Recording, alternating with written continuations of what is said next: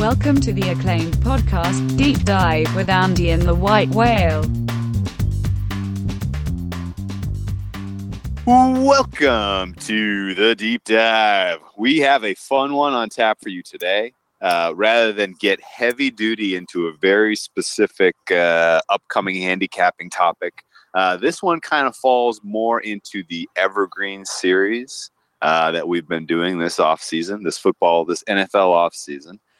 Today, we are joined by a guest who hails from Canada, Advantage player, great Twitter handle. Maybe one of the better ones that you come across out there, at +EV Analytics. First-time guest, welcome to the Deep Dive. All right. Thanks for having me, guys. Great to be here. Right on. So, we haven't done an evergreen with a guest. Like most of our evergreens have just been you and I. This will be a first. Yeah, we did the one NBA modeling with Woody that was pretty evergreen. I feel like that was was with the guest. But this is we're going to cover all kinds of fascinating topics related to kind of being, how you go about becoming an Advantage player and, finding a niche and, kind of doing your due diligence on the side of understanding math and probability and some of the key concepts that really kind of lend themselves to being a long-term winner in this space. Because, and these are things that we'll talk about that, that we're not going to get into the nitty-gritty details, but I definitely came across some of your work, and we'll call you Matt.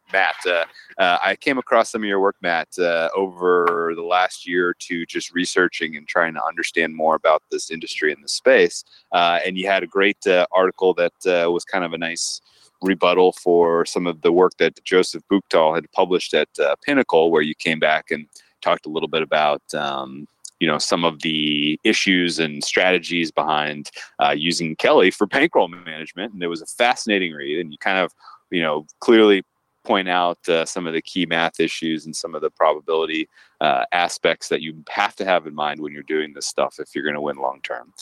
So thanks for all of your stuff that you've published. I know I'm looking forward to the stuff that you have coming out, kind of touching on modeling and the predictive power of markets and things like that. So thanks again for your time, and thanks for joining us. And you excited? Yeah, thanks for having me. I'm a new listener to your podcast. I've listened to a few episodes. I love them. I love what you guys are doing. This is my first podcast appearance, so you guys are the lucky first. And let's get into things. Cool. So tell me a little bit about. We're getting in on the ground floor. Yeah, that's true. We're gonna be the first guys before. This is my rookie card. We have the rookie card. And right. Inherently cool. Valuable. Just like over like the last day, just in we just have been DMing a little in preparation for this, and just like getting to know like what you're doing. And I mean, without spoiling some of the things you're going to talk about, it just kind of blew our minds. Like, oh, that's what you're doing, and this is what you're into. And I guess we kind of surprised you too with some of the stuff when we started talking about betting on the Olympics.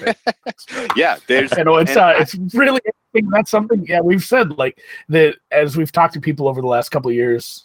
Various handicappers. It's just wild the various ways that somebody can find an edge in all the various, because there just are so many ways to do it.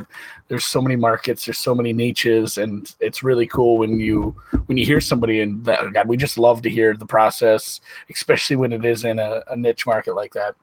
Yeah, everyone's got their niche, and mine's maybe a little more unique than others, and I'm excited to share it with you guys. It turns out there's no wrong way to be an Advantage player. There are many ways to do it. There's no one right way. That's not true. There are a whole bunch of wrong ways to do it.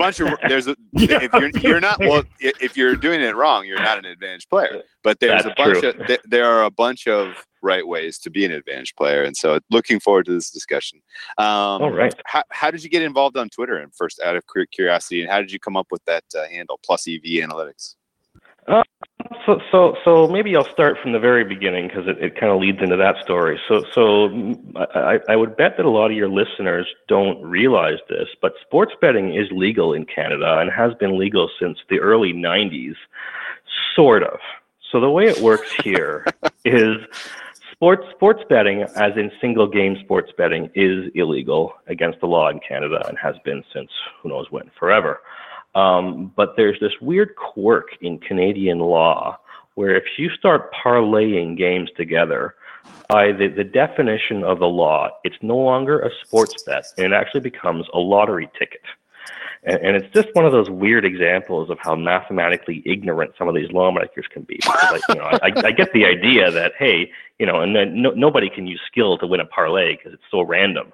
But the object of a parlay is just the same as a regular bet, just kind of multiplied together. But the law is what it is, and these things don't change very easily. So something gets encoded in the law and it stays in there forever. So we have this great thing in Canada where you can just walk down to the local gas station or convenience store and buy a parlay ticket. Now, the one really big downside to this, and I think it's similar to what a lot of these new jurisdictions in the States are coming up with, is the vig is just outrageous. So on a game that's a pick'em, you'll actually get a 1.7 decimal odds, which is around minus 143 on each side. So it's like an 86-cent line, if you want to call it that. So start there, and then tack on the requirement that you got to parlay at least 3 of these things together, and you're looking at a minimum 39% theoretical hold compared to the, Pinnacle might be at 2.5%, and the other guys might be around 3 to 4% theoretical hold. We're looking at 39%. So it was commonly held wisdom that it was just impossible to beat that kind of vig, and anybody who played it was either a sucker or somebody who was just playing just recreationally, throw a couple of bucks down for fun and not have any expectation of winning. And that's really where I come into it, because I was a teenager at the time, and my dad would take me to Maple Leaf Gardens, the old Maple Leaf Gardens, to see the Leafs. And before the game, we'd go to the convenience store and he'd buy me something called a Fruitella, which is like a pre-Starburst kind of really chewy candy. And then sometimes he'd let me spend $5 on a Proline ticket. And unfortunately, I was so into it that I would spend most of the game looking at the out-of-town scoreboard, because of course there was no cell phones, no internet. We're talking like mid-'90s here. So my only source of information on whether my bet was winning was looking at the out-of-town scoreboard. Anyway, this is I'd throw $5 down here and there. Again, no real expectation of winning anything. And then in about 2007 or so, something changed. We all have these moments, these individual things that happen to us that really alter our destiny, alter the course of our lives. And really, for me, I think it was 2007. It was in the hockey playoffs. I think Ottawa was playing Pittsburgh, if I recall this correctly. And the Lottery Corporation has started offering these NHL player props where you could have a matchup of maybe it was Alfredson on Ottawa and Sidney Crosby on Pittsburgh, and you get 2 points for every goal they score and 1 point for every assist. And whoever has more points at the end of the game is the winner. And you could actually parlay that with the winner of the game. So you could have Ottawa to beat Pittsburgh parlayed with Alfredson to have more points than Crosby. Now, I did and do have a bit of a lot of a math background. I'm an actuary by day, so I understood the idea that having a correlated parlay would be helpful, but I still didn't. I had no expectation that would be enough to beat this 39% vig. But I'm bored. I want to watch the game, so I go to the convenience store down the street. I fill out my parlay card. I want to put down my $20 bet. And this is the moment that really changed my life, because when I handed the guy my $20 and my filled in parlay card, he runs it through his machine and he has a look on his face. And, these convenience store guys don't always speak the best English. So he turns the little monitor over to me and it said liability limit exceeded. So the government of Ontario that runs this thing, which is, I would say probably I didn't fact check this, but probably around the size of like a California or a Florida in terms of an economic entity, has now rejected my $20 bet because they're worried about their liability. on a bet that has about 39% or so theoretical hold. Actually, even more than that, because I think I'd had two teams and 2 players together, because you have to parlay at least 3 of these things together. So that really set off kind of a red flag, or my eyes opened up. And so I went home that day and I started work on my first. Yeah, Rob Ford put the kibosh on your bet there. That's wild. Yeah, well, this is way before Rob Ford, but I appreciate the reference. Oh yeah. So I went home and started work on my first model, and I said, okay, well, I know what a Poisson distribution is. I know that hockey outcomes should, if not follow exactly a Poisson distribution, follow something that reasonably approximates it, and that you go from there. And I built this model in probably 3 or 4 days. And at that point, I realized that, holy shit, these things are correlated, but the value of that correlation was like beyond my wildest imagination, such that, if you in an average Saturday night where you have maybe 8-9 NHL games, you probably have double-digit positive advantages on 7 out of the 9. And some of them, if you had like Pittsburgh and Crosby against Washington and Ovechkin, those players scored such a big proportion of each team's goals, you could actually have a 5% edge on both sides. Yeah. And this was wild. Long story. Yeah, it feels like you're setting up a magic trick. Like at the beginning. No, this is my life. 39% hold. It's this unclimbable mountain. How am I going to make the Statue of Liberty disappear? Of course. And then and then it just makes sense. Like shit. Yeah, you could both if the parlays are enough, you could bet both sides if they're letting you correlate. Yeah. Now they took this particular. This particular hockey prop they took away maybe 3 or 4 years ago. Otherwise, I wouldn't be talking to you about it today. There are other things though that I will not get into on this pod. But this is the origin story of plus EV analytics. So positive expected value is kind of the mantra that I live by. And name of the game. It's the sports analytics and gambling analytics really is kind of what I'm all about. So this hockey model. The reason I had a lot of success with this is I wasn't trying to originate any of these lines where I have a really fantastic source of information, and that's the market that tells me, hey, the Pittsburgh team total implies they're going to score an average of 3.4 goals in this game. Well, I don't have to figure out how many they're going to score. I know. Yeah. You've got a Poisson distribution with a mean of 3.4, and off you go. And I can look at, the over the last 2 years, Crosby scored 10% and assisted on 20% of Pittsburgh's goals.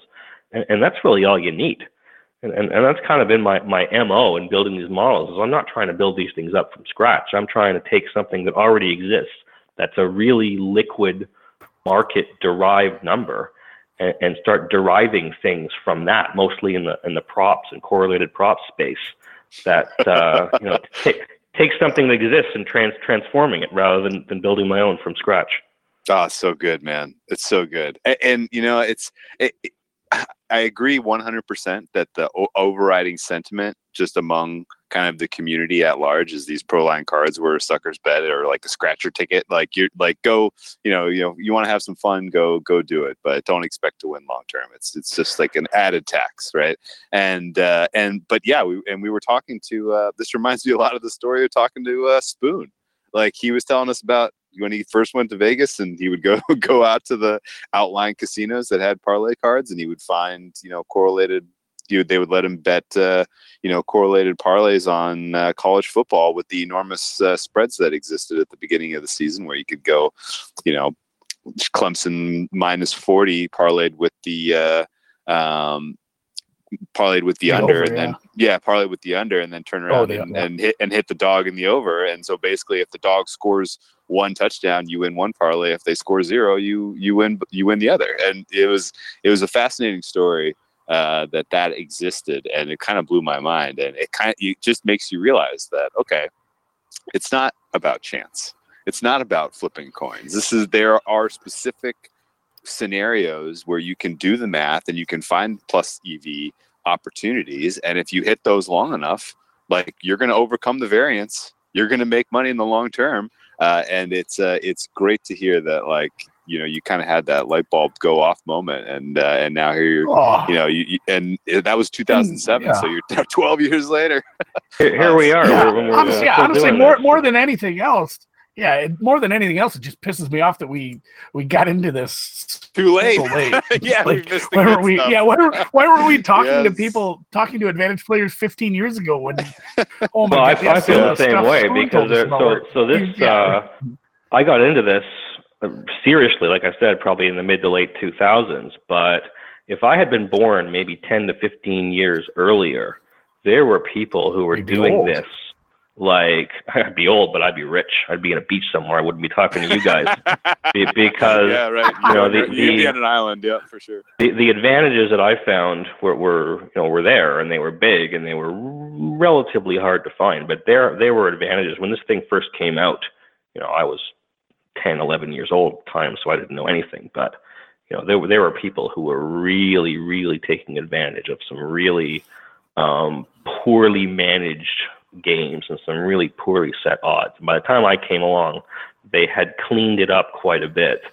And to this day, they've cleaned it up even more. Like I said, those hockey props are now gone. There's still some other stuff out there, but this is the nature of edges. Is that you when you're winning, somebody else is losing, and people only lose for so long until they wise up to some flaw in the design of their game or some flaw in the odds they're offering, and they close that up, and then you got to find something else, and the chase is never ending. But for sure, they can't track your play. Like that actually distinguishes and kind of makes that was something lasting, we discussed. right? Like do they do anything like that when you're doing gas station stuff? Like they can't. It's all in cash. It's all in cash, right? So yeah, of course. Yeah. It's all cash. They have taken some countermeasures. So they put in a limit right around when I was getting started, because I think they used to be unlimited. You could walk into a gas station with $10,000 and put it all down if you wanted to. But now it's a limit of $100 per person, per store, per day, and they have started enforcing this very aggressively because they know there are advantage players out there. I am by no means the only one. I've heard stories of big, like guys who play way bigger than I do, having the convenience stores they play at staked out by like spies from the lottery corporation to see if they can catch someone violating that $100 a day maximum. These guys are serious. Of course. But the edges are fantastic because you get people who play either in Vegas or online, and they're just grinding out trying to get a 2%, 3% edge is just a fantastic thing for them. For me, with what I do, I see a 2-3% edge, and I'm like, all right, well maybe I'll play it if I can be bothered, if I have the wherewithal to get off my ass and play it, maybe I'll play it. I'm spoiled, like I admit it. And this is actually where the Kelly criterion comes in, and was the sort of inspiration for the article I wrote on Pinnacle, because when you've got like 8 hockey games going on, and that there's 7 of them have an edge, and you have to parlay at least 2 of them together because they're 2 legs to form your correlated combination. You have to have at least 3 legs in your parlay. And so, how many combinations are there? And you might have some open parlays from yesterday's game that carry over to tonight, and you have some exposure from there, and you might be able to hedge some of this stuff, offshore. Sure. And it's really a mathematical question that is beyond what the well-known simplified form of the Kelly criterion could handle. So that got me into researching, okay, well, is there a better way to figure out bet sizing? Because bet sizing becomes a huge issue when you have a small and growing bankroll like I had back at the time, and you getting like 6 or 7, 20% edges that are available to you on any given day. And you're really, this is where the Kelly criterion becomes serious. It's no longer just a toy you play with. Yeah. This is real bankroll management decisions that if you don't do it properly, you can either get yourself in a lot of trouble or you can grow your bankroll in a suboptimal fashion. Yeah, and this isn't I believe I have an edge. This is I know I have an edge. Like this is exactly. That's a huge distinction. Yeah. It is. Yeah, and you touched on the offshore stuff. Like that was going to be my next question. Is there opportunities to, like place parlays like this at your pro line stuff and then arb your way out of it offshore. If you not once you get to a exactly. certain point with it. I mean, is that just? It seems like it'd be tricky if you have to have 3 legs, but I don't know. It just got my mind. It's absolutely racing. tricky. But what you can, there are things you can do. So you can't just hedge out the whole thing. It's impossible. What you can do is if you've won the first 2 legs of your parlay and you have one left, if the one you have left is one of those hockey combinations, of course you can't hedge it out as it is. But if I've got, let's say, Pittsburgh and Crosby that I have at a 40% win probability, and Washington on their own has a 45% win probability, I can at least get to a point where I'm 85%. To win something. So it's like a partial hedge, which is way, way worse than a full hedge. But in some situations, it can actually be better than nothing. And to answer the question of how much should you hedge in that partial hedge situation is another one of those questions that really can't be answered without the in-depth version of the Kelly criterion that I didn't develop it, obviously, but I described it in that Pinnacle article. I like it, man. So let me ask you a theoretical question here. So, and basically, like, they haven't instituted, and they hopefully won't, hopefully never, I'll knock on wood for you here, that they institute, like, where they actually track out who they're paying out and how they're, and start keeping track and start identifying. Because otherwise, like, they're never going to know and be able to close a hole unless, they start to see patterns, and it's possible for them to do that unless somebody narcs, I guess. But is it they don't track who gets paid on this, right? Like, or do they? They don't, unless your winning ticket is over, I think it's $999. So this is a little bit of a trick that advantage players use is, if you want to put down $500 on a parlay that pays, let's say, 30-1, you don't put it down. So the maximum you can put is $100 on a card, but you don't put it down 100 at a time. You put it down, 50 at a time or 25 at a time, or some level that keeps the winnings below $100. That way you can cash it at the gas station rather than having to go down to the lottery office, give them your ID, give them your name. But I mean, there are people, and the Lottery Corporation actually publishes lists of names of people who make the big wins, and you see a lot of the same people on the list over and over again. They aren't people I know personally, but they must be doing something similar to what I'm describing here. And so the Lottery Corporation must know that people like me are out there because they've taken some countermeasures to sort of mitigate their risk.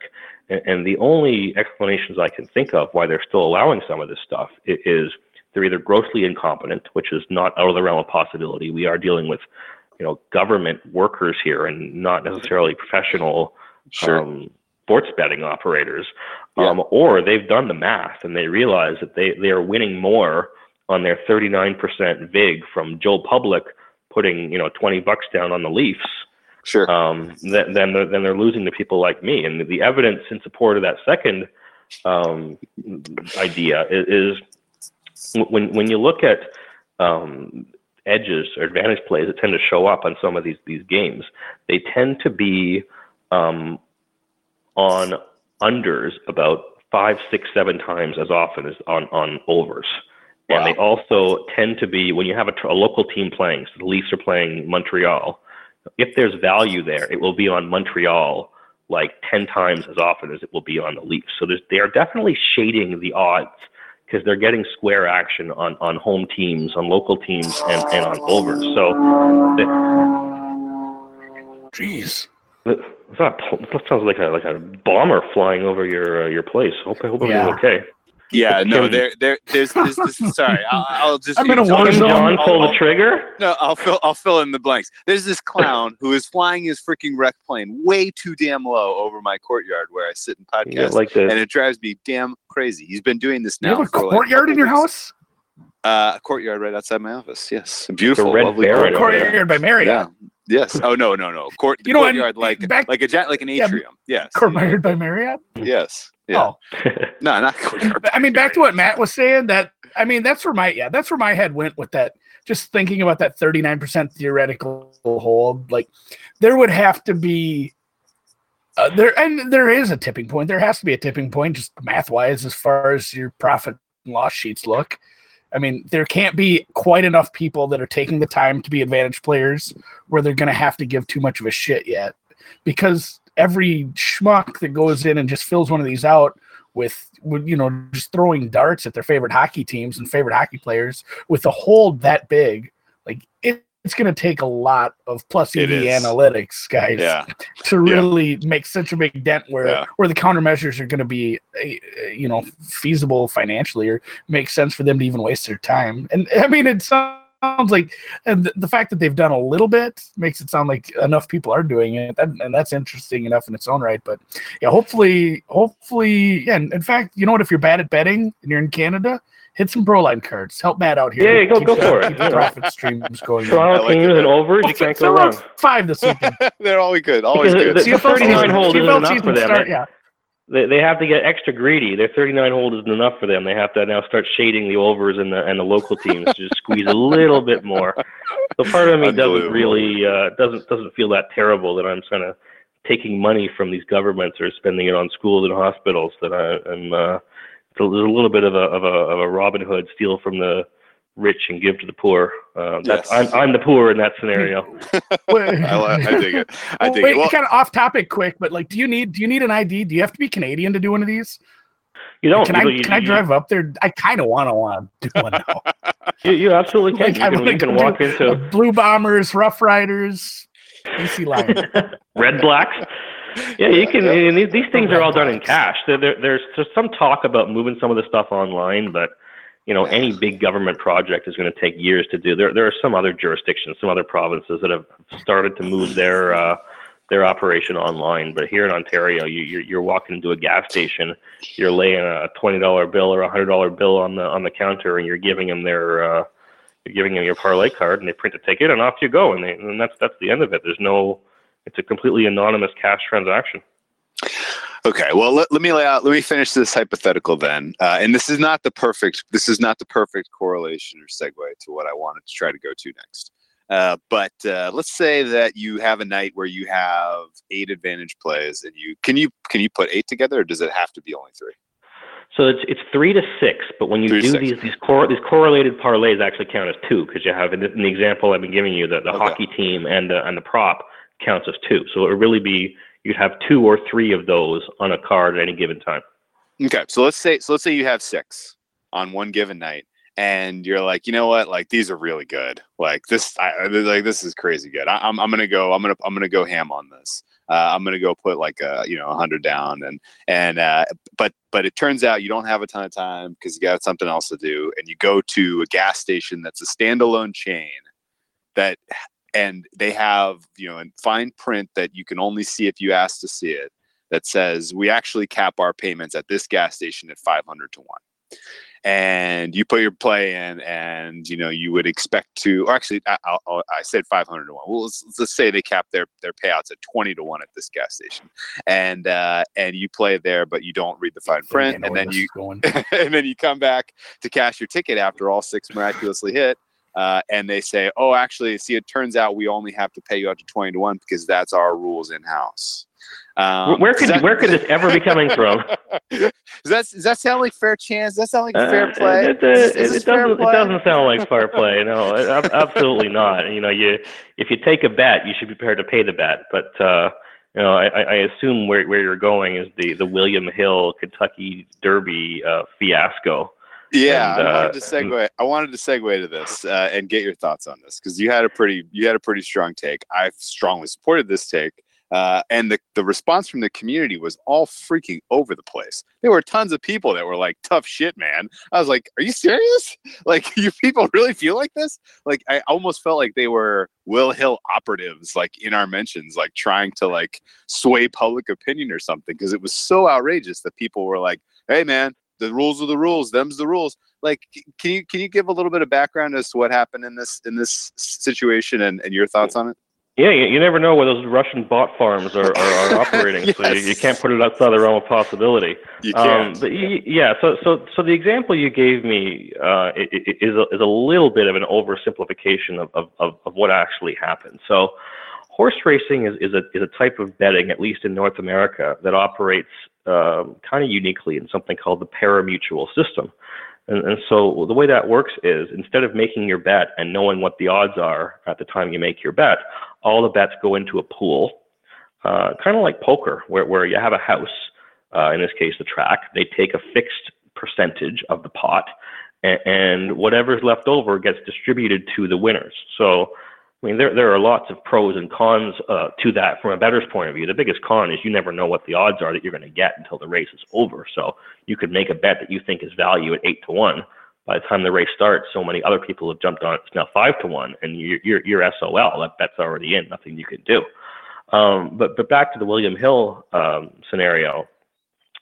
The way I understand it, that you have these casinos in Vegas that either are or are not members of this parimutuel pool. And if you bet at a casino in Vegas that is a part of this pool, your bet gets settled the same way as it would if you were in Kentucky at the track, where your bet would get pooled with everyone else's. And if you had a winning ticket, you would get a share of the prize pool. And there's no liability from the track, because they're just paying out what they take in less their cut. So it's a better than a zero-sum game for them. They have no liability at all. But what I understand happened is some of these books either didn't qualify, or they didn't want to pay to be part of this parimutuel pool. But it being the Kentucky Derby and there being a lot of action, they wanted to get their piece of the action. So they kind of wanted to have it both ways. So what they said was, hey, you can come to my, I forget what the name of the casino was. You can come to my casino. You can bet on the Derby, but you are betting outside of the parimutuel pool. We're going to pay you out at the same odds as if you were in the pool, but you're not in the pool, which creates a real liability for the casino offering the bet, because now they're not paying you out of everyone else's bets like they would if you were in the parimutuel pool. They're paying you out of their own money. Sure. And so this is why they obviously just can't let you bet an unlimited amount at odds that they don't even know what they're going to have to pay out at. So I get them having to do something to limit their liability. And what they actually did was they said, okay, well, we're not going to pay more than whatever it is, 20-1 on an exacta or 100-1 on a trifecta. I forget what the numbers were, but they actually capped their payout. And this, from a consumer protection kind of public interest point of view, is a really, really shady thing to do. And a couple of reasons. The most obvious reason is, well, if you're stopping by to make a bet and you say, well, horse racing is horse racing, these are the odds that everyone else in the world is getting. Of course I'm getting these odds. And you don't even think to read the fine print that says you're not. And this must be what happened in the case of this guy, because from what I read, he had no idea that his bets were subject to the cap. Otherwise, he probably wouldn't have made them. Sure. But in addition to that, the way these parimutuel pools work is that the vig, or the rake that these tracks take, is huge. It's somewhere in the neighborhood of 20%. Compared to your average 3-4% vig on a regular sports bet. And the reason it's so high is that horse racing is a very, very expensive sport to operate. The tracks take up a lot of space. Horses eat food. They need space to live. Like, this is when you look at horse racing as just a means of generating a gambling outcome, it's one of the most expensive ways to do that there is. So it's no surprise that they have to take a pretty large chunk out of the prize pool to sort of support the horse racing industry.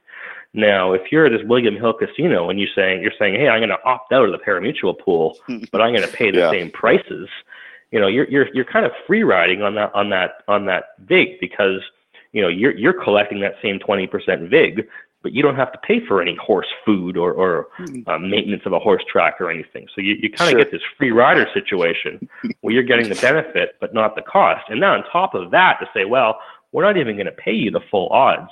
If they're especially good, yeah. If they're especially good, at the 20%, because of the full track odds would have been like 0.8 times what the real odds should have been, because that rake is there. So not only are they going to rake you 20%, but they're going to cap your payouts after that. So their effective take on these things is going to be just north of 20%. So it's really dishonest.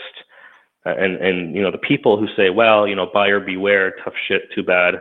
The tune would change if they were ever in a situation where they were being taken advantage of. And it's one of those situations where you have a seller of something that is much more sophisticated than the buyer of the thing. And I personally believe that creates at least some kind of a duty to have some kind of consumer protection going on. Otherwise, you can have this, and I don't know whether William Hill was intentionally doing this to try and screw people. I wouldn't put it past them from some of the stuff I read about them, or if they just didn't realize that what this meant.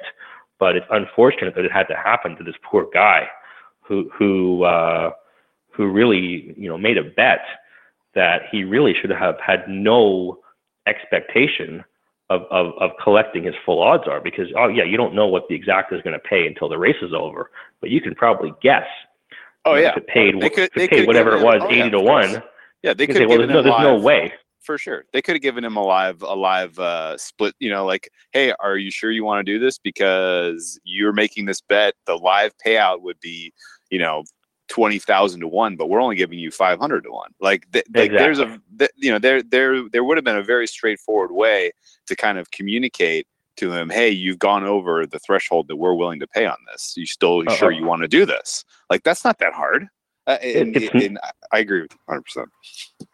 It's not hard, and even more than that. If I was the gaming commission or whoever was in charge of this, I would say, look, you're either in the pari-mutuel pool or you're out.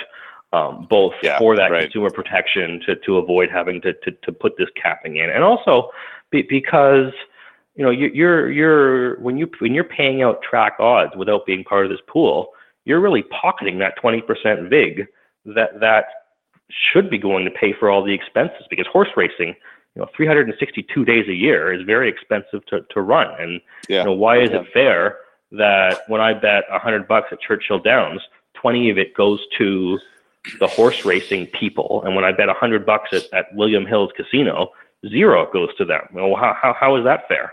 Yeah, sure. And here's the easy solution. If you don't want to go to the trouble of making people aware of the fact that they may not get as good an odds as what they're expecting, you don't want to go to that trouble, then guess what? Make fixed odds. Make your own odds. You take on the responsibility of coming up with the odds. Hey, even advertise that, hey, you know what? If you go to the track, you're going to pay 20% vig. We got 10% vig horse racing here with our fixed odds. You can completely sidestep the issues that are one-sided in terms of who gets hurt in this situation. I guess one-sided in that who gets hurt in this situation is the horse racing tracks writ large, and the consumers who unknowingly place bets. Those are the only two players that get hurt here. Will Hill wins, in multiple ways, and it's very frustrating that this played out this way. And I haven't seen it get resolved. Yeah, and the outrage. Yeah, the outrage was vivid and heavy and all over Twitter for a few days. Sure. And it's just like everything else. I don't want to compare it to real fucked up stuff that happens in the world, but you compare it to honestly anything bad that happens in the news nowadays, there's always something new bad that happens 3 days later, especially in America, the school shootings, people that just rolls off people's backs now because it happens so often. It's not this big shock, and there's always some new news story that this Will Hill thing it's old news. It's a couple weeks old. People aren't going to remember that. People aren't going to say, oh, I'm not betting there anymore with horses. It got plenty of pub, but it just doesn't get enough pub, and people aren't going to remember. It's not going to deter most people from continuing to, bet pari-mutuel betting into places that are going to pull shyster moves like this. And I think that's the shitty part of this whole thing. Well, let me ask you though, because I feel like this, I have more sympathy for this guy who got screwed out of his life-changing money with the bet. I have a lot of sympathy for him. I have more sympathy. I have more sympathy for this guy than I do the guys that saw a line maker error in the Raiders Broncos game at the end of the game, live in play, line error, bet it, and got paid, right? And that was, that ended up being it started out being a PR nightmare for the sports book, and they basically kind of conceded, okay, hey, we don't want to deal with the regulatory pressure we're getting. We don't want to deal with the negative PR that's coming. This is a burgeoning industry, and we don't want to put our first foot out there in a way that kind of, taints our reputation and starts to build our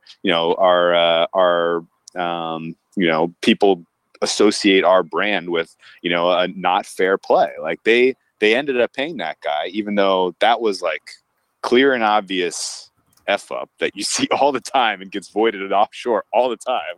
And so maybe I'm just a nerd to that, I guess. But like it felt like this guy had a better, he had a better argument. I feel like this should have been resolved in the same sort of way. I definitely agree that the Kentucky Derby guy's bet was more of a good faith transaction than the guy who was trying to angle shoot the bad lines. Sure. Yes. That's a good way to put it. So, oh well. I think Andy, your point is fine in that. Yeah, the news moves on and the news cycle is so damn fast now. But and maybe we are especially close to this industry and what's going on because we care about it, and other people are much more on the fringe. But it is what it is. Will Hill is building a reputation for doing crappy stuff that does not present fair chance, fair play overall. If you play there, like they're going to have to live with this. Like people are, you're eventually going to have conferences in the U.S. where they're talking about the sports betting industry, and there'll be representatives from every book up there, and people will be interested, and of those representatives, the Will Hill representative will have to kind of own the fact that yes, we do very we've suspect seen that things. a few times. She gets roasted. Yeah, right. Like poor girl. They probably like that. It's only going to get more severe though, because you have all these other entities now that are in good faith, doing damn. They're hustling hard to get user acquisition. They're trying to build relationships with new bettors and build a reputation of, hey, come play with us here. We're going to take care of you. You're going to have opportunities. We're not, like there's a lot of people who are doing it the right way. I feel like, and granted, I know virtually nothing that's about. The biggest thing about this market expanding, the competition. Like that's why there's antitrust laws and a monopoly, a system against monopolies. Like once you get some competition in the market, you're gonna have less shitheads. Like it's just gonna be how economics work. As far as unfortunately, this is probably operator. Yeah, probably a good thing for William Hill, because if you're a book, the best thing you can have is for the sharp guys to hate you and distrust you, and the square guys to not even care. I mean, I'm sure they are crying in their the fish are going to swim to you. Yeah, right. So this is where the Gaming Commission or some regulator really has to step in. Yeah, the regulators did fail this big time. They did. New Jersey, without getting too deep into that, have done a decent job of putting pressure on people to do. There's going to be growing pains. I mean, just without getting too deep into that whole conversation, like as this industry grows throughout the nation, we add more states. There's going to be so many just horseshit stories like this where they just didn't plan ahead. Like, what do we do in this situation? Should we regulate them? Should we let them make the decision? What's the plan? Should we do something behind the scenes and pretend like they made the right decision, which is kind of what I think happened in New Jersey with that guy, where they put some pressure on him. And honestly, like you said, like that guy knew he was betting, and perhaps he didn't, but there was other people. Like there were people that knew, like, oh, this is a bad number. Like this is wrong. Yes. I'm just going to hit this. See if, and if they were people who are savvy and have used offshores before, they're probably just like, well, I'm going to hit this. I'll see if they honor it. And if they don't, fuck it, they'll give me my money back. Yeah, right. Whereas, the guy with the horse racing, I mean, he wasn't like trying. He didn't have some bad line. I mean, it pays what it pays. It's based on the pools of money, how parimutuel works. Like he didn't try to take advantage of it, and that's what sucks for him. Like he got extremely lucky, and it was a good faith bet.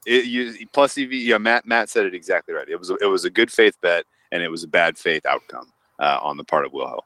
Then I think that's something that you're going to see and hear more of. There'll be more examples of this, I'm sure, and I won't be surprised if the operator involved is Will Hill again. So with all that said, we'll qualify Will Hill and some others as effectively as retail books, retail operators. That's fair. And we're going to have Ed Miller, who recently wrote the Logic of Sports Betting book that has been widely talked about among the gambling Twitter. We got a chance to read it over the last couple of weeks. It was very good. We're going to have him on relatively soon to kind of dive into some of the more interesting topics in his book. But one of the things that very clearly comes through. You got a chance to read it too? I did, and it was fantastic. Yeah, I completely agreed. And he very clearly frames the industry and retail books versus market makers, and that was like the perfect launching point for a lot of the other kind of very, very valuable points of information that they got to in that book. And it's pretty straightforward that if you have a specific sport that you're interested in using using the wisdom of the market, using the market, the valuable nature of the market information to make your model sharper for the purposes of hammering out correlated parlays in the lottery or whatever you're doing, right? What are some of the key lessons and approaches you've learned over the years in terms of the market making books and how to evaluate the information you're getting and whether it's sharp and how to incorporate it? Yeah, it's a good question, and because of my kind of unique situation up here, I've never really put a lot of energy into trying to beat, either market making books or any other books, just because the cost benefit wasn't there. I had so many. I hate to say this, but I had so many easy edges up here with what I'm doing. I didn't even really go there.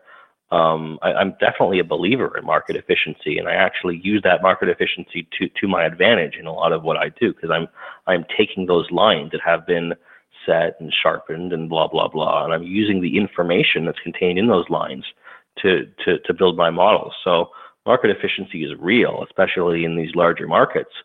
What I ask myself sometimes is the markets don't make themselves efficient. There are people who are betting into these markets and pushing them to efficiency, and they're making a lot of money at it. And if they can do it, why can't I? And it's something I wrestle with sometimes. Is am I giving markets too much respect? Am I giving them not enough respect? Maybe someday when I'm doing dries up, I might have to face that question and try to beat a real market instead of the kind of fake ones that I'm knocking down right now. So the whole concept of price origination, which again we'll save a lot of these topics for when we talk to Ed, but the concept and kind of what makes a market efficient. How would you stack up liquidity? Is that first and foremost? Is that the most important thing? Are there aspects to team totals that you feel like are, the numbers, even once, we've gotten the price origination settled and, this is the fair price for this team? Like, are those softer than, some of the other parts of the market just because maybe you have lower limits or they're open later? What are some of the important things that go into kind of evaluating what you have when you have the information from a market making book where you have you want to now input it into a model? Yeah, so what I look for are liquidity, obviously, high limits and low vig. So I want to look for lines where if the lines are off, it would have been worth somebody's while to push them back into line by the time I get to them. Okay. That's Pinnacle is my go-to book for pretty much everything. The only way I will ever use a different book other than Pinnacle as a source of information for my lines is if I'm looking at a weird prop that Pinnacle doesn't post, and then I'll go to some other stuff. But it seems to me as kind of an observer of the offshore market that Pinnacle seems to be the gold standard for a market maker book. Got it. And then do you feel like over the course of a season in the NHL, for instance, that certain times of the season the market is more or less efficient, out of curiosity?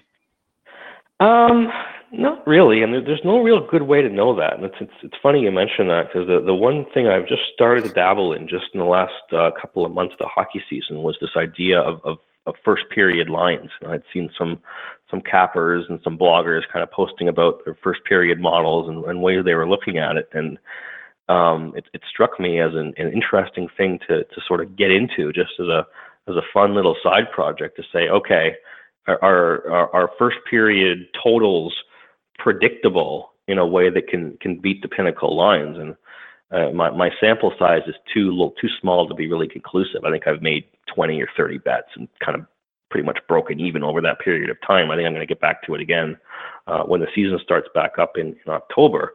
But what I do is I look at the relationship between the first period total and the full game total, and I say, okay, can you have something like the Blackhawks are a high scoring first period team, or the Bruins are a low scoring first period team? Are these things signal, or are these things noise? Oh yeah. And this is really an area of study of mine. It's funny, both in my professional life, doing pricing for insurance, which is what I do for a living, and in this, they're very similar iterations of the same question, which is, you have an assessment of something, and you get some new information, and how much do you change that assessment? So in the context of a first period model, you say, okay, well, on average, teams score whatever it is, 31% of their goals in the first period, but Boston's played 50 games this year, and they've scored 40% of their goals in the first period. Is that a fluke, or is that something that's real, or is the answer somewhere in between? And I'm a big student of something called Bayes' theorem and Bayesian inference. I don't know if you guys have heard of it, but it's the whole branch of science and math that is meant to answer questions like that, of how much of what the universe is telling you is real, and how much of it is just plain dumb randomness. And it's the same thing. If you have car insurance and you're paying $1,000 a year for car insurance, and then you have an accident, well, how much should you pay next year? Should it be $1,000? Should it be more? We have new information as the insurance company that maybe you're a little worse risk than we thought you were a year ago. How much worse? How much does this new information change your assessment of what's going on? And this brings us into tennis, because this is a real area that I haven't gotten into, but I think would be a really cool application of this idea of Bayesian inference is in-play tennis betting, because tennis is it's a complex game, but it's a simple analytical game, because all you really need are two pieces of information. The win probability of a point when you're serving, and the win probability of a point when you're returning. And if you have those two things, it's relatively simple to translate that into the probability of winning the match, both before the match starts and at any given point in the match. So if you can figure out those two things, you can pretty much know all the probabilities about a tennis match. So say you have Nadal against Federer, and say that you've estimated before the match started that Nadal might win 70% of his service points and 35% of his return points. Well, those would be what's called your priors in the Bayesian inference world, and you can estimate those from historical data. You can even reverse engineer them from the market line. Price, from the market. Yeah, which is a lot of what I do. So say you have Nadal at 70% to win each service point, but say he wins 19 out of the first 20 points when he serves. Well, what do you put his win probability at on the 21st point?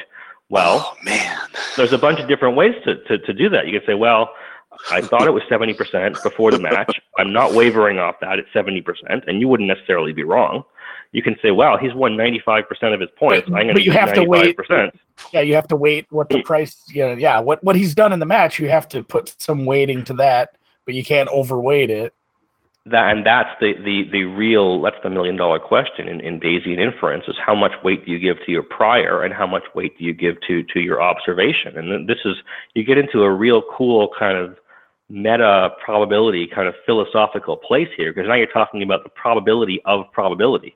So on this 21st point, what's the probability that his win probability is 70%? Meaning, what's the probability that your prior shouldn't be deviated from? There's maybe it's 50-50. Sure, yeah. You build a whole distribution of what the probability is. So your outcome is now kind of 2 steps removed, because you have your outcome, you have the probability of the outcome, and you have the probability of the probability. And to bring this back into the real world, well, the question really is, can a player have a good day or a bad day? Are those just illusions that are caused by random variance? You know, are there factors that might have influenced both those first 20 points that you've observed and the 21st point that you haven't yet observed that aren't necessarily contemplated in the priors? Is there something different about today compared to, let's say, an average day for Rafael Nadal? And you can easily think of reasons or logical explanations why it might be. You know, maybe he ate something for breakfast, or maybe he did or didn't get enough sleep last night, or he had a fight with his significant other, or he's got a sunburn, or he's in gastrointestinal distress. You know, these are all things that you wouldn't be able to evaluate prior to the match, but the part of the match that you observed might give you some indication that, okay, well, yeah, 70% was the right number before the match started, but now I have new information, and how much should I move off of my initial assessment, off of my prior, based on my new information? And this is there's so much cool math and cool science to this. Sure. I apologize if I'm getting too deep. No. This is cool stuff. No, I mean, we knew we brought an actuary onto the podcast. We knew what we were getting into. Yeah, you know what you're getting into. Absolutely. And yeah, like the conversations we've had over the past, like, and yeah, we I don't know, did we say this? Like, we did say this off air, like, as far as where we've come in the last 2 years. Like, a couple of years ago, we could have told you what CLV stood for, but maybe not all that much about it. And now, you know, now that's such a big part of what we do, and it just brought about so many interesting conversations about, you know, the predictive nature of closing lines and how much the information going to the market means and everything, you know, from one sport to another too. And it just, like, these conversations, they hurt my head, but like, I think everything you said, it's a good hurt. It'll make you better in the long run. It's the stuff that you need to start thinking about if you want to continue, if you want to start beating a market, if you want to continue to beating market, if you want to continue to improve how much you beat the market by. For sure. And there are so many. If we go, that's okay. That's what I'm here for. If you go back to the idea of Bayesian inference, there are so many applications of this kind of philosophy, even outside of tennis. When you look at something like, okay, you've got the best goalie in the NHL, but he's given up 4 goals in the first period. Do you yank him in the second period, or do you ride him? You know, well, it depends on whether those 4 goals were just random variance, in which case you'd want to ride him, or is something going on that day in case you want to yank him. You know, when should you pull your starter as a baseball manager? You know, you've got Clayton Kershaw in there. Maybe I'm dating myself because I think he's having such a good last year. But you've got the best pitcher in the majors on the mound. He gives up 6 runs in the first inning. Do you throw him out there in the second, or do you go to your bullpen? These are all different flavors of the same question of you know, you have an assessment of something before you observe anything, and then you observe something that may or may not support your initial assessment, and you have to figure out whether the information that the universe is giving to you is something that's real, or it's signal, or something that's just random noise. And there's just so much depth in that question. You know, it's the kind of thing that you can study your whole life, and I kind of have and do and will. This is outstanding, and I have some thoughts that are way out there, and this may bore the folks, this may confuse the folks listening, and I will apologize on the front end. But I will go so far to say that what you're bringing up as far as the shape of the distribution of the probability is fascinating to me. I think about this stuff all the time, and I will go as far to say that when it comes to tennis and it comes to players' performance, I can visualize it in my head from beginning to end of the match as a curve, effectively, right? And it may have like a polynomial shape. It may just be a curve. May start with Look at you busting out the terminology. Right? Nice. So and certain players have distinct curves. You can count on them even. I would say Nadal's curve is pretty telltale. He starts lower than expectation and he ends way higher. right? Like if his expectation is 73%, on serve over the course of the match, he may start at 50 and end at 95, right? And then on return, it's even more gross. It's like start at 25 and end at like 60. Like it's crazy. Like it's crazy how much he improves over the course of any given match, right? And I think you could look at historical point-by-point data for certain key matches through his career. You could just do a random sample of matches on a given surface, and throughout his career, and you could develop like a portfolio of shapes that he has shown from beginning to end of match, and you could normalize them all to just to the baseline, right? And have it all basically how many standard deviations away from his median expectation he is at any given point in a match, right? And if you have this portfolio of shapes, then you actually can you can sample from that portfolio a number of times and actually come up with a very realistic what's the next step on this path, right? Because you will start to develop a shape over the course of a first couple sets, and then sure enough, like use a machine learning tool to go look at your portfolio and sample the shapes that have similar kind of trajectories or similar curvatures at certain points in time, and legitimately apply those and say, okay, like one of these things is going to happen. And like if you're projecting it in that way, I think you can reasonably capture the instead of just guessing like we're at 95, we should be at 75, where should we go from here. I think you can more logically apply the past results in a way that informs that. Does that all make sense? It does. It's an interesting concept. I think to add to it, where Bayes' theorem would come in is you might have a portfolio of 20 different trajectories for how Nadal's match might go. And you're halfway through this match, chances are it's not going to identically look like any of those 20, just because every match is unique and there's randomness and blah blah blah. Sure, true. But what you can say is, hey, and there's another player involved. I mean, there's a completely another human being involved. That's true. You can say, hey, you have your portfolio. One of the biggest parts of this curve. Yeah. You got your portfolio of trajectories A through Z. I had to throw Z in there. Sorry, it's the Canadian in me.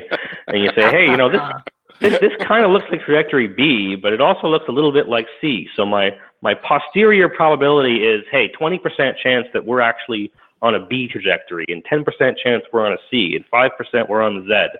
And you can actually build up a meta distribution based on a weighted average of what the data is pointing to this being. So yeah, that's totally that's the right track for an analysis like this.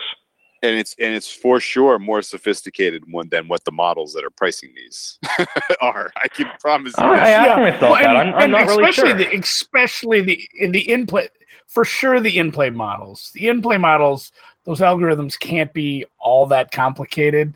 And that's where I see a lot of people who do very well on live tennis.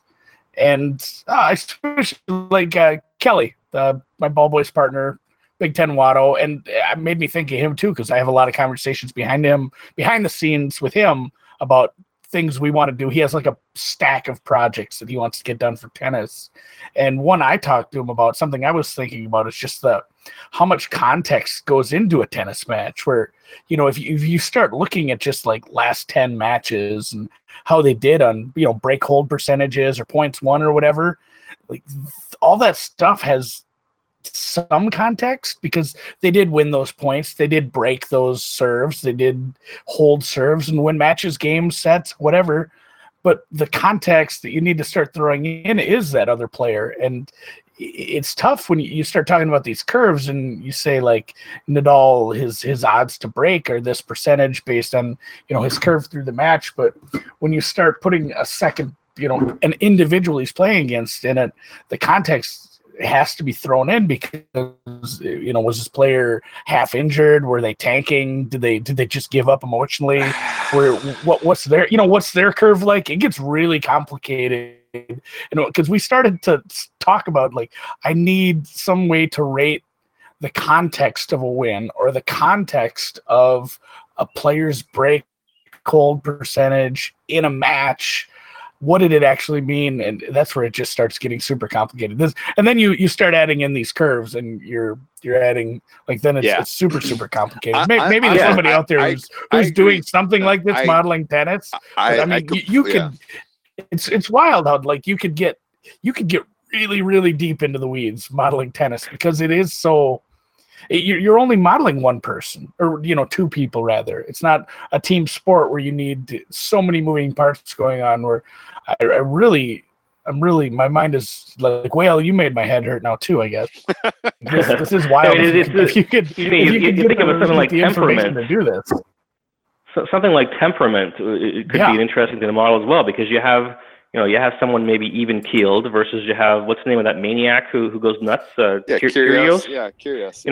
I could envision his universe of possible trajectories being quite a bit different from hugely variable. Yeah, sure. And your average player. I got to interrupt you, because right there you're talking about something that I know for sure is not priced in, right? Like some players have a wider variability on their distribution away, over the course of a match, especially in the in-play market. Especially, and there's no way that's factored into the in-play prices. No way. Like, see, that's what I don't know. That's where tennis crisis of confidence comes in. Yeah, tennis is almost a sport you have to be watching, and some of the people that I know that do the best live betting, a lot of them, especially they are Canadians, because they have 365. They can watch like any tennis match they want just on their 365 account, which is awesome. And I mean they watch enough tennis where they can just tell like this is kind of how this. And again, Kelly, the guy, he writes articles at our website, and we do the podcast with him. He's done a lot of this with the French Open, where he writes about how a match is going to go before the match starts. He's qualitatively this crafting. Is where I'm going to right. He's qualitatively crafting the trajectory that he's expecting, and he's very, very good at that. Very good at that. Interesting. Yeah, and I did talk to him about that. It's like a high reward, no risk kind of thing, where you lay out this narrative and say, this is how I think this match is going to go, and here's a really good spot ahead of time for entry. And he also the trajectory of the match goes this way. And if it doesn't go that way, if the trajectory is different, it's not a bet you're locked into. It's a bet you think it's a pass, and you're at zero risk at that point. Whereas if it goes just how you see it going, and you feel like you have a line on it's almost like exactly what you described. Except he hadn't described any sort of shapes like you did. Where says this is the trajectory of the match. If X, Y, and Z happens, I'm live betting here, and I mean he's crushed that so far.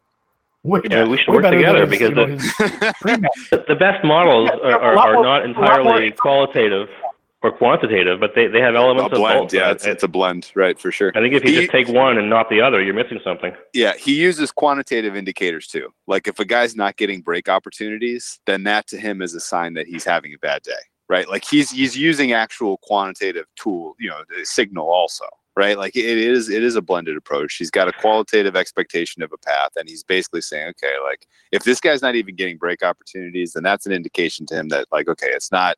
There's not going to be an improvement in this performance here. He doesn't have it today, right? And another fun thing about tennis, is different points have different amounts of leverage, right? So you can have a guy who's won half the points, but be way up or way down, and you ask yourself, okay, well, maybe he's up 2-1, but he's won, he's only won half the points, and maybe you might expect a regression. In terms of the actual outcome of the match being closer to the point by point. So when you're looking at these things in play, do you pay more attention to the state of the score or to the number of points won and lost? And this is an open question that hopefully I'd one day like to answer. Yeah, well, I think the opportunity is there, and there's the in-play tennis betting market is becoming more liquid by the day. There are people that do this and make a living on it. This is not a shallow pool, and there are definitely opportunities to fashion a tool to really hit this hard, I think.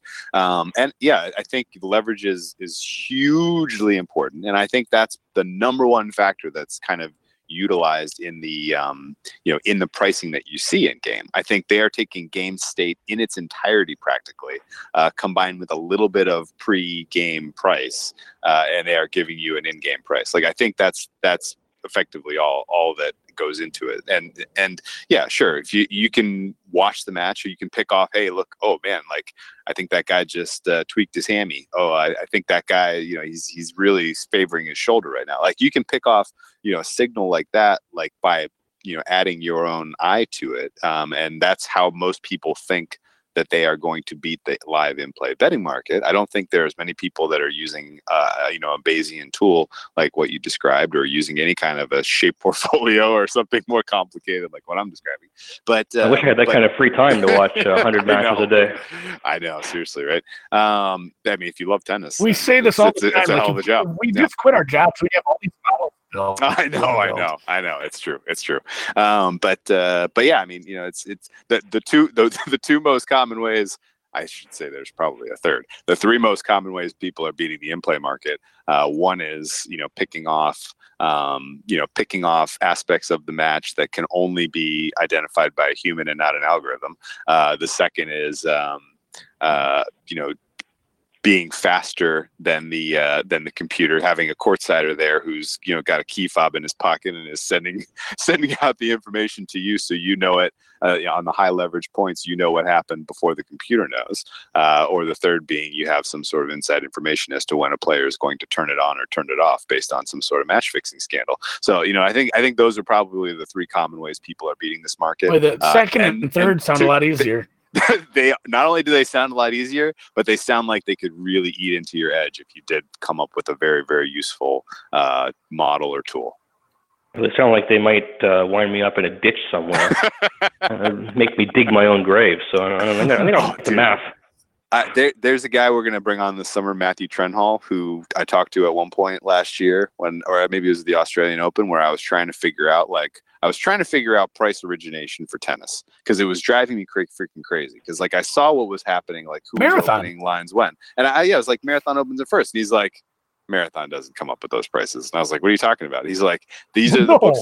He's like, the first books that hang prices are Russia, then Czech, then Eastern Europe, a bunch of books hang prices. And like, these things get kicked around. And like, they're literally like the Western European markets wait for, some of the match fixing nonsense from Eastern Europe and Russia to shape the numbers before they even take them and start letting. Yeah, that whole thing's going to be a hard pass for me. It's great. It's so the entire tennis might not be for you. It's sketchy sometimes.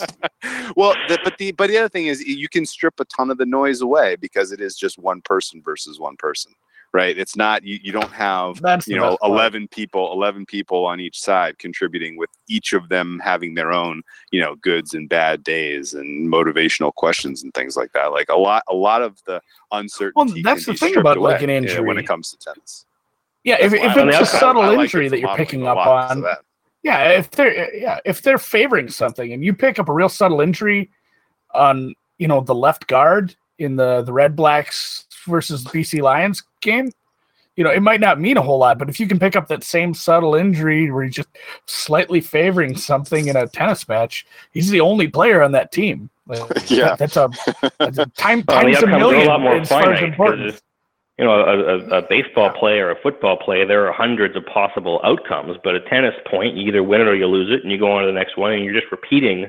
You're having repeated observations of the same thing over and over again, which does make it very attractive for an analytical kind of application.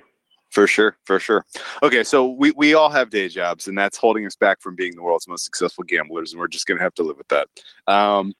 But in seriousness, though, like, are there other projects besides tennis in-play betting that really like spike your interest in terms of how you like to interact with sports, things that you like to do? You apply your plus EV mentality to? There are a couple of things. I've done some horse racing in the past. Maybe we'll save that for my next appearance, because I could go on about that for a while. Figure skating is an area that's kind of caught my interest. My wife is a real figure skating fan. She's into it a lot, and I watch these competitions sometimes with her, and I say, well, these judges don't really have a lot to go on, especially they have like an artistic score that they add to their technical score, and I bet there's a lot of ways to sort of subconsciously influence judges. And I'm not even talking about betting at this point. I'm talking about, having the Canadian Olympic Association hire me to do like programming of routines and things like music selection. You can probably figure out. Like that Russian chick that had her, the Russian girl that had her titty pop out. Yeah, you don't want that. That's not quite where I was at, but that's minus EV. No, yeah, I was on a different plane. The human brain is so fallible, right? I can envision a world where you can say, okay, well, when you have a music that's in 3/4 time, or it's 120 beats per minute or whatever, the judges tend to look subconsciously more favorably. You are absolutely onto something here. Okay, so first of all, whether or not you know it, you're talking deep into the weeds on figure skating. You're talking to some figure skating, handicapping professionals. Like we got into this big time. Like we bet the shit out of the Winter Olympics across all sports, but figure skating was one of the most fun and one of the, actually, ironically enough, the most tense moment I had in all of February 2019 was not the Patriots-Eagles Super Bowl. It was the Canadian team ice dancing routine. Oh my God, I don't know if I can keep my emotions down. Scott, that was so big. We were all in on Scott and Tessa. You were blown away by the artistic beauty, is what I assume you're talking about. Yeah, without a doubt. And actually, you know what? Actually, it's kind of crazy. And this is all weird and anecdotal and funny and kind of reminiscing, I guess, at this point. But we had some big bets down on France. I was heaviest on France under golds going into the Olympics because I did not believe that the biathlon participant who did exceptionally well in the 2014 cycle was going to be able to repeat his success in 2018. And so I thought they had completely overshot the chances of France's number of golds for the total Olympics. And so I was heavy under 5.5 golds. Well, it turns out that biathlon guy killed it. He got more golds than he was even expected to. And it really put that bet on thin ice, for no pun intended. And the Canadian ice dancing team was important because we were also pretty heavy on Canada golds over. I know also we had action specifically on that. And I just bet on Scott and Tessa too. Yes, on them specifically getting gold. And in the short program, the French team screwed up. They had a wardrobe malfunction that cost them big time in the artistic points. I think I remember that. And we were like high-fiving each other, like, yes, like this was a huge swing. Like it was going to be close on Canada over. It was going to be close on France under. And if France won this ice dancing gold, it would have absolutely crushed us. And so the long program rolls around. Oh my God! Then the long routine. The French team. The French were perfect. It was one of the best ice dancing. It was the best ice dancing routine I've ever seen. And going back through the historical scores, it was the highest scored routine that they had in like their entire career. The French team in the long program just absolutely hit it out of the damn ballpark. And I'm watching it live and we're doing our numbers and I'm like, Scott and Tessa are going to have to score so much higher than they did at Worlds last year, at the last Olympics where they won. I mean, like they're basically going to have to hit it out of the damn park for themselves, like do their personal best ever score here to win gold. Like this sucks. I was crushed. But they did great. It wasn't as great as France's long program, but it was good enough to win the gold. So that wardrobe malfunction, that won your bet. That won the bet because the. So keep that in mind for the next bad beat, because we tend to remember the bad ones, but not the lucky ones. Put that one in the bank. Yes, for sure. Am I recounting all of that correctly, Andy, or has it been too long and I've had too many gins? Yeah, I know. Like, for sure, it was awesome because we did clean up, and shout out to our friend The Mill who helped us out a lot with. He really got into the Olympic handicapping too. And I guess just back to Matt's original point before we just hijack that with more Scott and Tessa stories. Honestly, and I mean, to tell you the truth, I bet the Cavs when they were down 3-1 in that series. I've hit 25-1, football parlays. I've had some big wins over the years. Like the Scott and Tessa win was still one of the best. It was that'll always stick out. It doesn't matter. A special place in your heart. And this might be it might be a conversation for a different day because we could go on forever. But that is super interesting. you know, it makes me think of politics, and a podcast I just listened to, or maybe even something I read as far as how much you can influence an election through social media. And it boils down to psychology and, you know, just inundating people with the right messages. And for sure, like that's the same vein. If you can figure out what judges what like what judges like what music, what judges like what kind of outfits. Right. What frequency band really the music is I don't know shit about. Responds I'm sure there's somebody that's already digging into this, like for sure. I don't know if there is. If anybody's listening from the Canadian, it's a fallible human. you give me a call. We'll talk.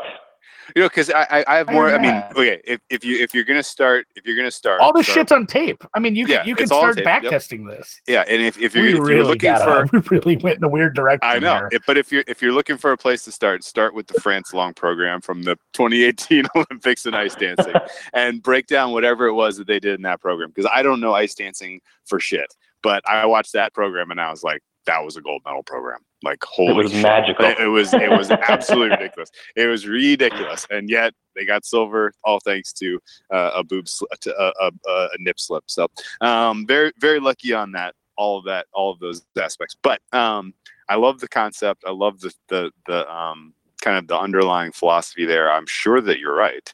I'm sure that there's, you know, music that's familiar, music that takes you back to your childhood. You know, like I'm sure that there's like a date range for picking music, or like pop culture, you know, music that you associated, you're in the back of your head with, you know, positive pop culture, you know, from movies, from ballets, you know, from things that are just happy. I mean, that just jarred something loose. Like, yeah, for sure. From like high school, in a class I took, we had to pick a poem and read it in class, and I don't remember. I think I read like Casey at the Bat. I think that's what it was, and I didn't even do a good job. I didn't prep. I didn't like practice it. I pretty much just read it verbatim shittily, and I got an A. And the teacher said, and it was and that I will always remember. This was like 9th grade. The teacher said when he had to read a poem when he was young. And I mean, this teacher's old. Like this guy went to Nam. I don't even know if he's still with us. But he said when he was young, that's the poem he picked and he read it. And I didn't know that. But like that's the same thing. Like I got an A just because it triggered something inside of him. Oh, exactly. My God. Wow. Andy gaming the system in high school could get an A. Really? Poems. Oh, so you hired a private investigator to look into that. Good for you. Oh, that's great, man. Yeah, just like 10,000-foot view, like psychology and sports betting, or psychology and sports. That's probably going to get bigger and bigger as people realize it. The human brain is a fascinating thing. Yep, and it can be short-circuited for sure if you're using the right tools. I guarantee it. Let's wrap this up. This was super fascinating. We happen to have a guest from Toronto.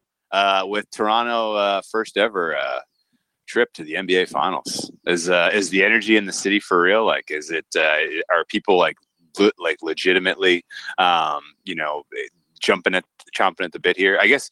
What is the temperature in your part of Canada, and what are your expectations for the Raptors?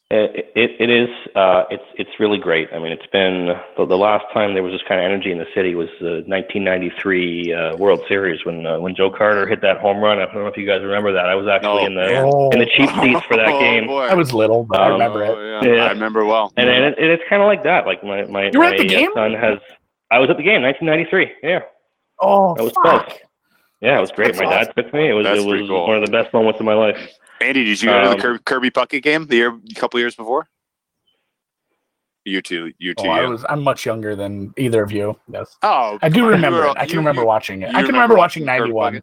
Yeah, Andy's a Twins guy. I don't remember 87. He's got similar feelings about But I do have. I have more than a fan interest in this series. I am holding some Raptors futures that were offered by another one of these lottery corporations. And what happened was the day the Kawhi trade went down, everyone else moved their odds from 40 to 1 to 20 to 1.